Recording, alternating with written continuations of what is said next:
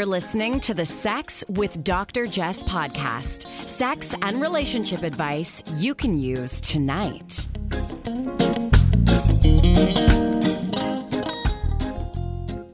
Welcome to the Sex with Dr. Jess podcast. It's Jess O'Reilly here, your friendly neighborhood sexologist. And today we are going to be talking to the relationship nurse. She's going to be answering some questions, talking about the biggest problems in relationships and why men in particular are not satisfied in their relationships.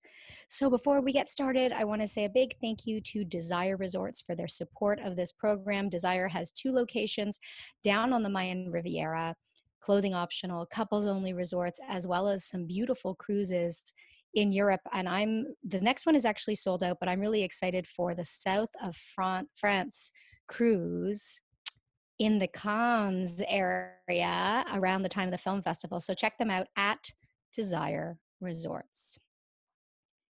Joining me now is LaDonna Wright, the relationship nurse. She helps men have healthy relationships and healthy lifestyles and is the creator of the top-selling adult game, Secret 7. And Secret 7 has been all over my Instagram lately.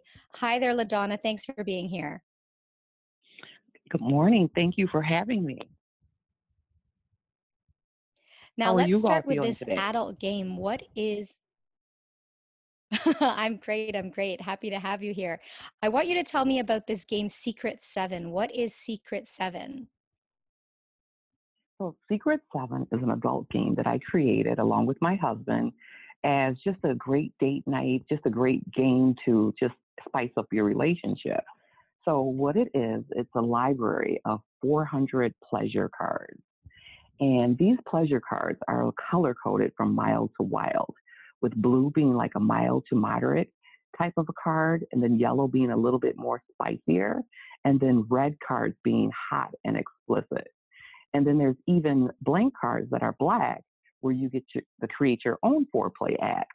But the most exciting part of this game is you actually choose the 7 cards that you want performed on you. So as you can imagine, that becomes a great communication tool, right? It's a great way just to get satisfied exactly the way that you want while having fun, right? So how it's played is each person selects 7 cards that they want done to them. And then once you have your 7 cards and your partner has their 7 cards, then it becomes a dice game, basically a craps dice game. So you're going to compete to hit a 7 or 11. If you hit a 7 or 11, then your partner's going to pull from one of your cards and then perform that act on you for 2 minutes by setting that audible timer. And then once the timer alarms, you go back to shooting the dice. And then the winner is simply the first person to have all 7 cards performed on them. So super easy, just super sexy, and just super fun. So can I change the rules and the winner is the first person to have an orgasm? You know what? You definitely can. Okay, so there's lots of different ways that you can play because, the timer can be set from like 2 seconds to, 30 minutes basically. And yes, it can be also played with 2 or more players. Oh, okay. So I think just with me, as soon as I had my orgasm, I'd be like, game over. And you'd have to wait till the next day. Happens. Oh my goodness. Yeah, well, that makes sense. So right? I love this Secret 7. So where can people find Secret 7 before we dive into our topic? Okay, so they can find Secret 7 on secretvii.com. That's secret Roman numeral 7.com, as well as Amazon, and then in an adult novelty store near you. Okay, cool. All right. Well, I'm going to be checking that out for reals because 400 mild to wild sex acts sounds really good to me. Before we move on, what is a mild sex act? Like, what would be one example of a mild activity and one example of a wild activity? Oh my. So a mild activity would be something like, lick the back of my hand. And then A wild activity would be like lick my pussy from front to back while fingering me. Okay, I was gonna say lick my boots, but No, no, no, no. I go there. I go all the way there. I'm sorry. I love it. I love it. Now, Yeah, you yeah, yeah, you are a registered nurse. How did you yeah, stumble your way or make the transition into focus on relationships and sexuality? yeah. So what happened? So I was a registered nurse while I created this game.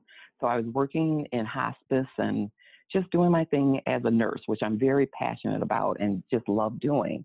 But then when I created this game, I started being at different events where people were asking me relationship advice and, asking me about this and then talking to me and it just invited me to these different events where I got to learn a lot and explore a lot and just just became very excited about the industry that the game had led me into. So I combined my own life experiences as well as being a registered nurse and the people that I met while being out there selling the game. And then I said, you know what, I have a lot of value to bring to people about relationships and about what makes a happy relationship.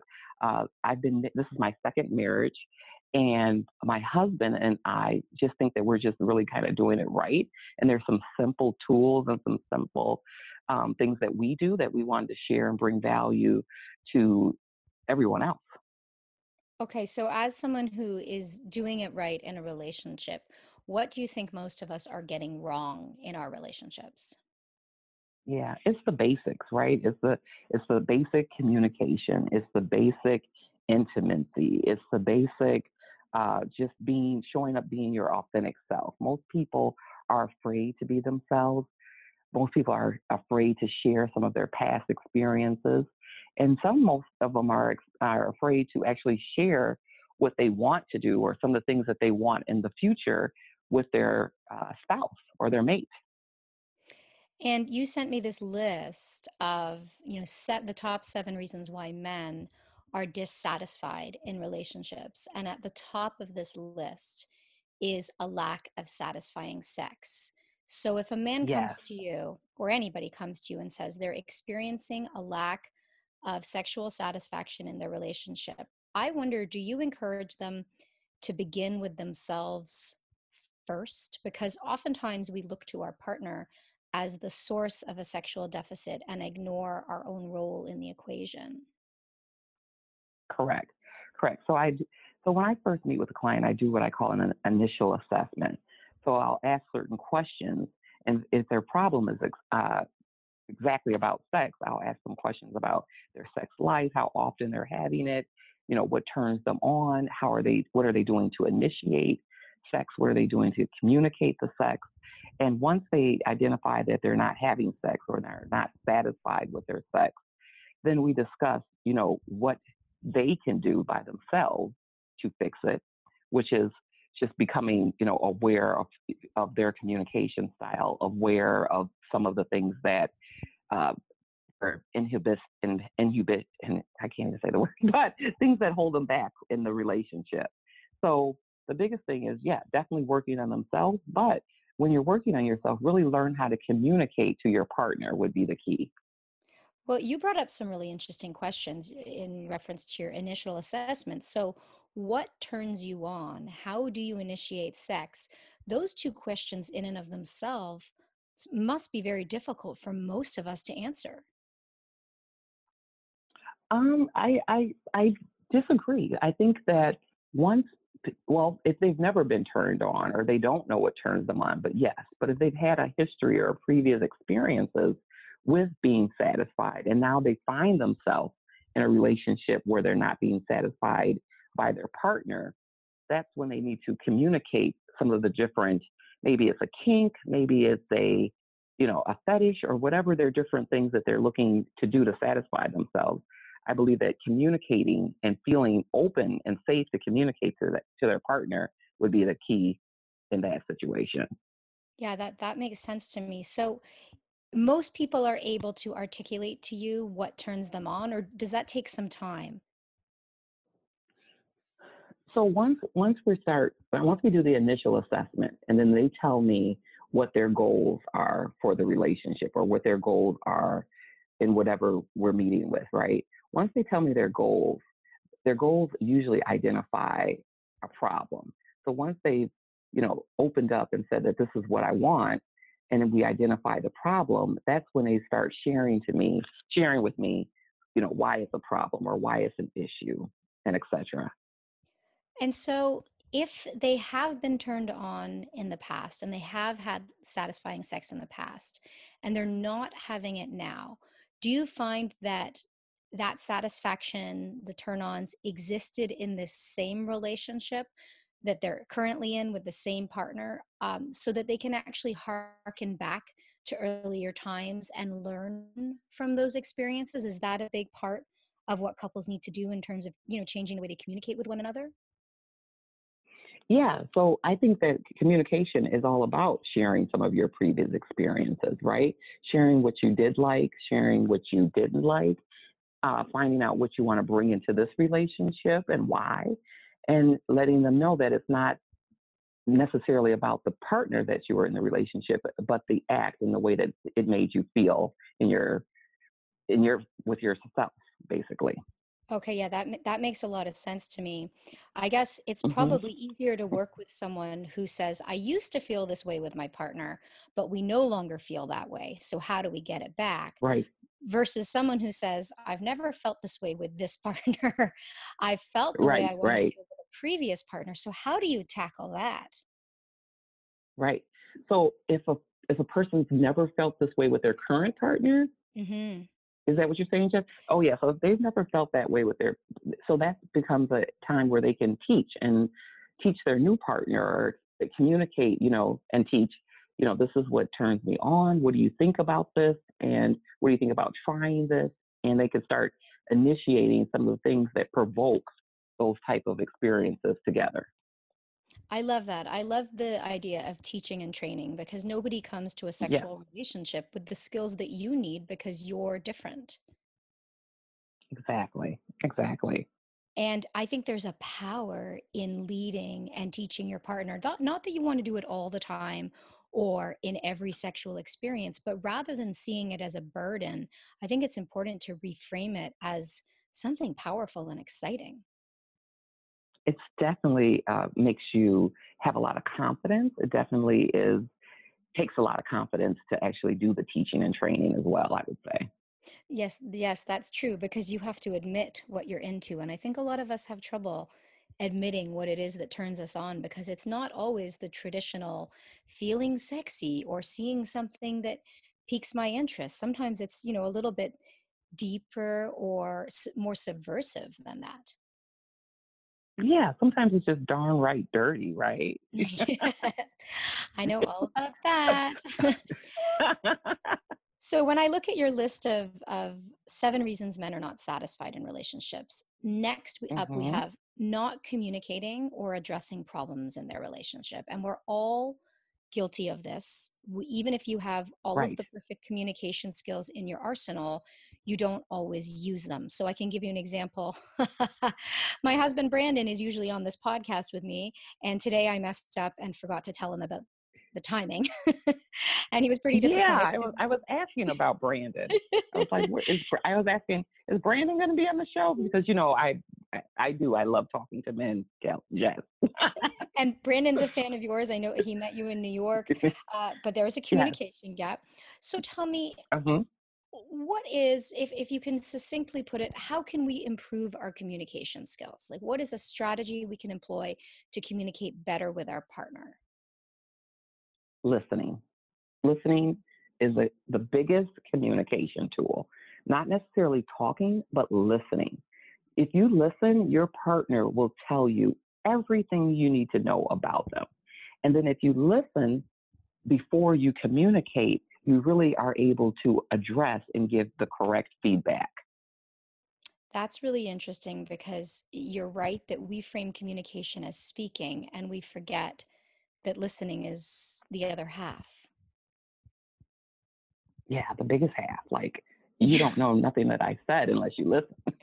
So how do you be a better listener, a more active listener? So those basic things that we learn, good eye contact, you know, what one thing about nowadays when we're listening and talking to people, we have so many distractions, right? Hmm. So just getting rid of the noise, right? Getting rid of the background issues, getting your mind focused on the individual that's talking, like give them eye contact, watch their lips, like be intentional about listening. Right. And move your phone out of the room. I will not talk Oh my, to Brandon about anything serious if his phone is flashing in front of me. And let me be clear, I'm not chastising Brandon because I am just as guilty of being distracted by, yeah. like, oh, it's so important that I see who liked my Instagram photo. Meanwhile, I'm supposed Oh to my be having a God. meaningful conversation with you. I'm guilty. I'm guilty all day of that. I mean, I'm bad. Okay, that is definitely something that we can be intentional with and do. It's really not that important, and it's the phone is definitely a distraction. Yeah, and it's that simple. Leave it out of the room. I've read these studies on if you have your phone in your pocket versus on the table versus out of the room, your communication, your cooperation, your empathy, and your understanding levels are so much higher when you take the phone out of the room. So the phone doesn't need to go everywhere with you. Like your 900 best friends on Facebook or Instagram can wait because you're not in bed with them and you're not at Exactly. the dinner table with them. And so I want to talk. I want to talk about the third item on your list of why men are dissatisfied in relationships, and this is a tough one. And I hear this from people of all genders. They're not feeling attracted to their partner. How do you address that? Right. So I asked them, how have you communicated that to your spouse?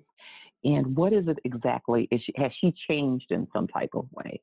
Because sometimes, the person, or I shouldn't say just she, I'm so used to talking with men, but sometimes, there could be weight gain. There could be, people start not taking care of themselves, not just really not caring about their appearance.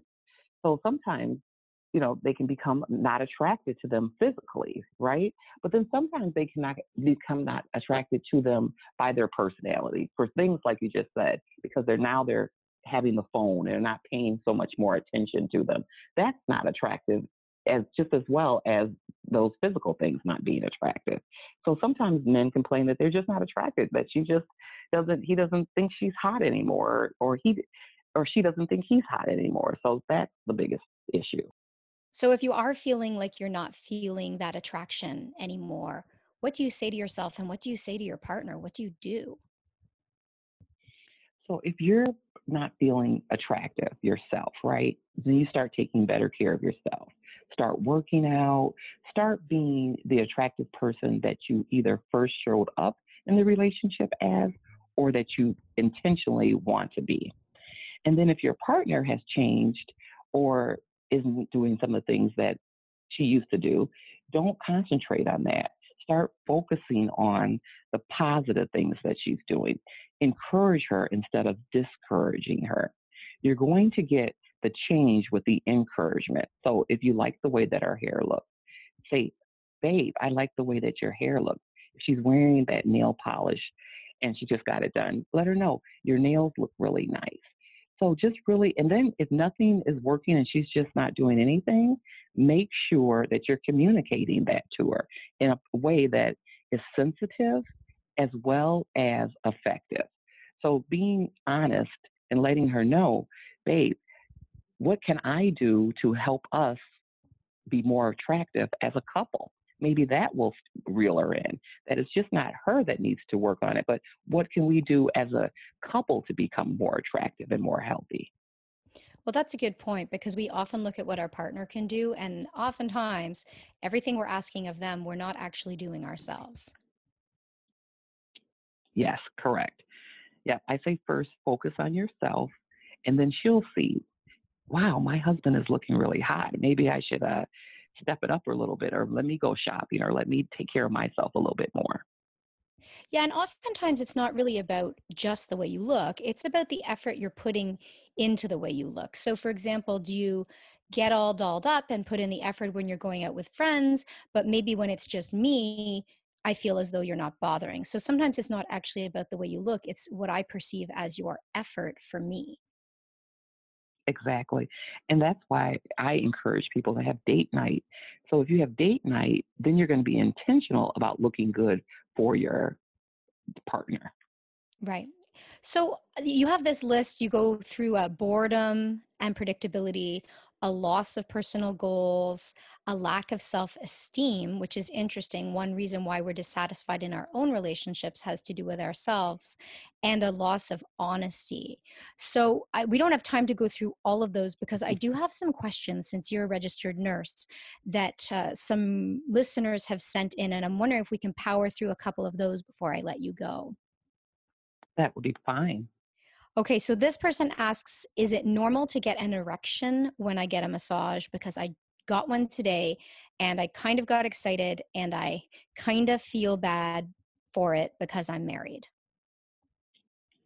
Yeah, I would say it's definitely normal to get an erection while being massaged. Definitely. I think that it's massaging can be very arousing. So, yeah, I think it's very normal. Yeah, and as long as you're not acting upon it or expecting somebody to take care of it for you, a bodily reaction is a bodily reaction. That's absolutely correct. It's exactly that. Exactly physical reaction of being touched, which is a stimulus, and that was the response. So I think it's totally normal. Okay, cool. So this person has nothing to worry about. Now, I have No. two questions about curved penises. They go into their history. They're a little bit long, but basically they're saying I've had a curved penis bent in the left side. It appeared between 13 and 16 years old. Is it okay that I have this curved penis? And one person says that it's about a 30-degree curve, and the other person says it's almost a 40-degree curve. Yeah. So, yes, it is normal as long as it's not painful during intercourse or painful during ejaculation.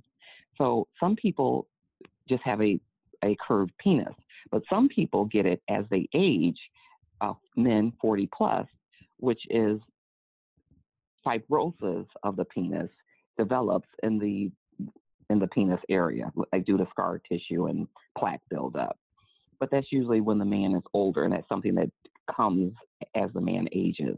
But if you've had a curved penis since you've been 13 and 15 years old, and there's no issues, there's no pain, I would say that that is fine.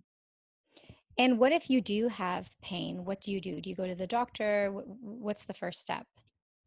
Yes. So if you have pain, you definitely want to go see your doctor and identify if there's nothing more serious going on with that. Okay, and what's the treatment if you have pain?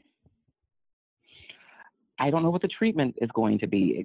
I don't specialize in that area, so I don't know what the treatment is going to be. But they're run a series of tests, and it depends on what the diagnosis would be. Oh yeah, But that makes sense. yeah. Okay, and then finally, this couple says, how do I introduce safer sex in the swinger lifestyle? We recently visited a club as newbies, and because it was our first time, we were expecting to see bowls of condoms everywhere, but there were none. No one was talking about safer sex, so how do we bring it up? So so that okay, so that's really important to me. Okay, so if you go to a club and no one is wearing condoms and no one is having safe sex, that probably would not be the club for you. That I would say that. And even if you do decide to stay, I think it would be totally okay for you to bring out your own condoms and you practice your own safe sex. But to me, that would be a red flag if no one in that place is practicing safe sex. And it's a place where you just show up. So I know couples that swing amongst each other and they don't use condoms, but they've got tested for STDs. They get tested regularly, and they have an understanding. But if you show up to a club where people are having sex everywhere and they're not safe, then I would ask that you be safe and use your own discretion and put on things that make yourself safe, or that just may not be the club for you. That makes sense. Just because everyone else is doing it doesn't mean you have to do it that way. Listen, Absolutely. I know that you have to run, so I want to say thank you so much for being here, and we're going to make sure to share your social media handles and share your info about Secret 7 because I think the work you're doing is fabulous. Thank you so much, Jess. Thank you so much for having me, and it was a pleasure. And I enjoy the work that you're doing too, and I think that you're really great. Thank you again. Before we go, I want to leave you with a couple of thoughts and some action-based items for you to consider as you move throughout the day and throughout the week, drawing from today's discussion. And the first is, if you aren't happy with your sex life, I encourage you, I beg you, I implore you to start with yourself. We tend to turn to others as sources of our problems, but as they follow us through life, we realize, yes, we are the common denominator. So what are your sexual hang-ups? I'd like you to think about what holds you back. And it's interesting for me because I'm always the one doling out advice and coming up with these strategies, but in all the work I do with clients, I want to do the same with myself. And so I think I probably do more learning than you do, than my clients do, looking at myself as, a source of power, but also as a source of my own problems. So I encourage you just to take a couple minutes and think about, how do you hold yourself back? And if your thoughts move to other people or outside sources, I don't want to discount the role of how systems affect our sexuality. And we can work to break down those systems, but I want to start with ourselves. You can even write it down. I've done this recently where I have written down how I enhance my sexual self and expression and what's really holding me back and what I can do about it. So if you can do this, just take a couple of minutes. If you aren't happy with your own sex life, begin with what you can do differently. And then secondly, when we're talking about what turns you on, I think this is a really big discussion. I think it can be really difficult to answer what turns you on. And so I think that putting things on paper can help us to really identify how clearly we think about our own sexual turn-ons and desires. And I'd love for you to make a list of everything that turns you on and keep adding to that list to sort of develop your own personal database with regard to your turn-ons. So that's another exercise you can try. You don't have to do both of these things. I like to give you a couple of options. And then finally, I think the most important message that comes out of this conversation is, let's be more playful. Let's mess around. Can you have a good time joking and playing? And maybe it's with a game like Secret 7, or maybe it's just on your own, because sometimes I think we take sex too seriously. And of course, it's a serious topic. And of course, it can be a challenging one. But I think about, what can you do to be a little bit more playful? And if I were to reflect on this in the moment for myself, I think I could be more physically playful with Brandon. I think that I could, when we're kind of messing around or joking around or wrestling around, let it turn more playful and sexual, because I think oftentimes I shut it down because I'm in a rush or because I'm distracted or because I am moving on to the next thing. And what I'd like to do to be more playful is to know that I can always make 60 seconds. I can always make 60 seconds. Not that we're going to do it in 60 seconds, but I can always make a minute to connect and just be playful, even if sex is off the table. So that's my commitment to myself and to my relationship for the week. And, as always, I encourage you to make one commitment to some sort of behavioral change or changing the way you think. So I'm going to leave you with that.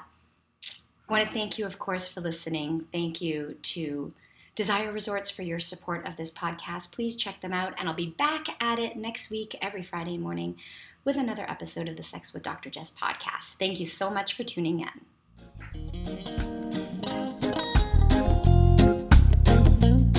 You're listening to the Sex with Dr. Jess podcast. Improve your sex life, improve your life.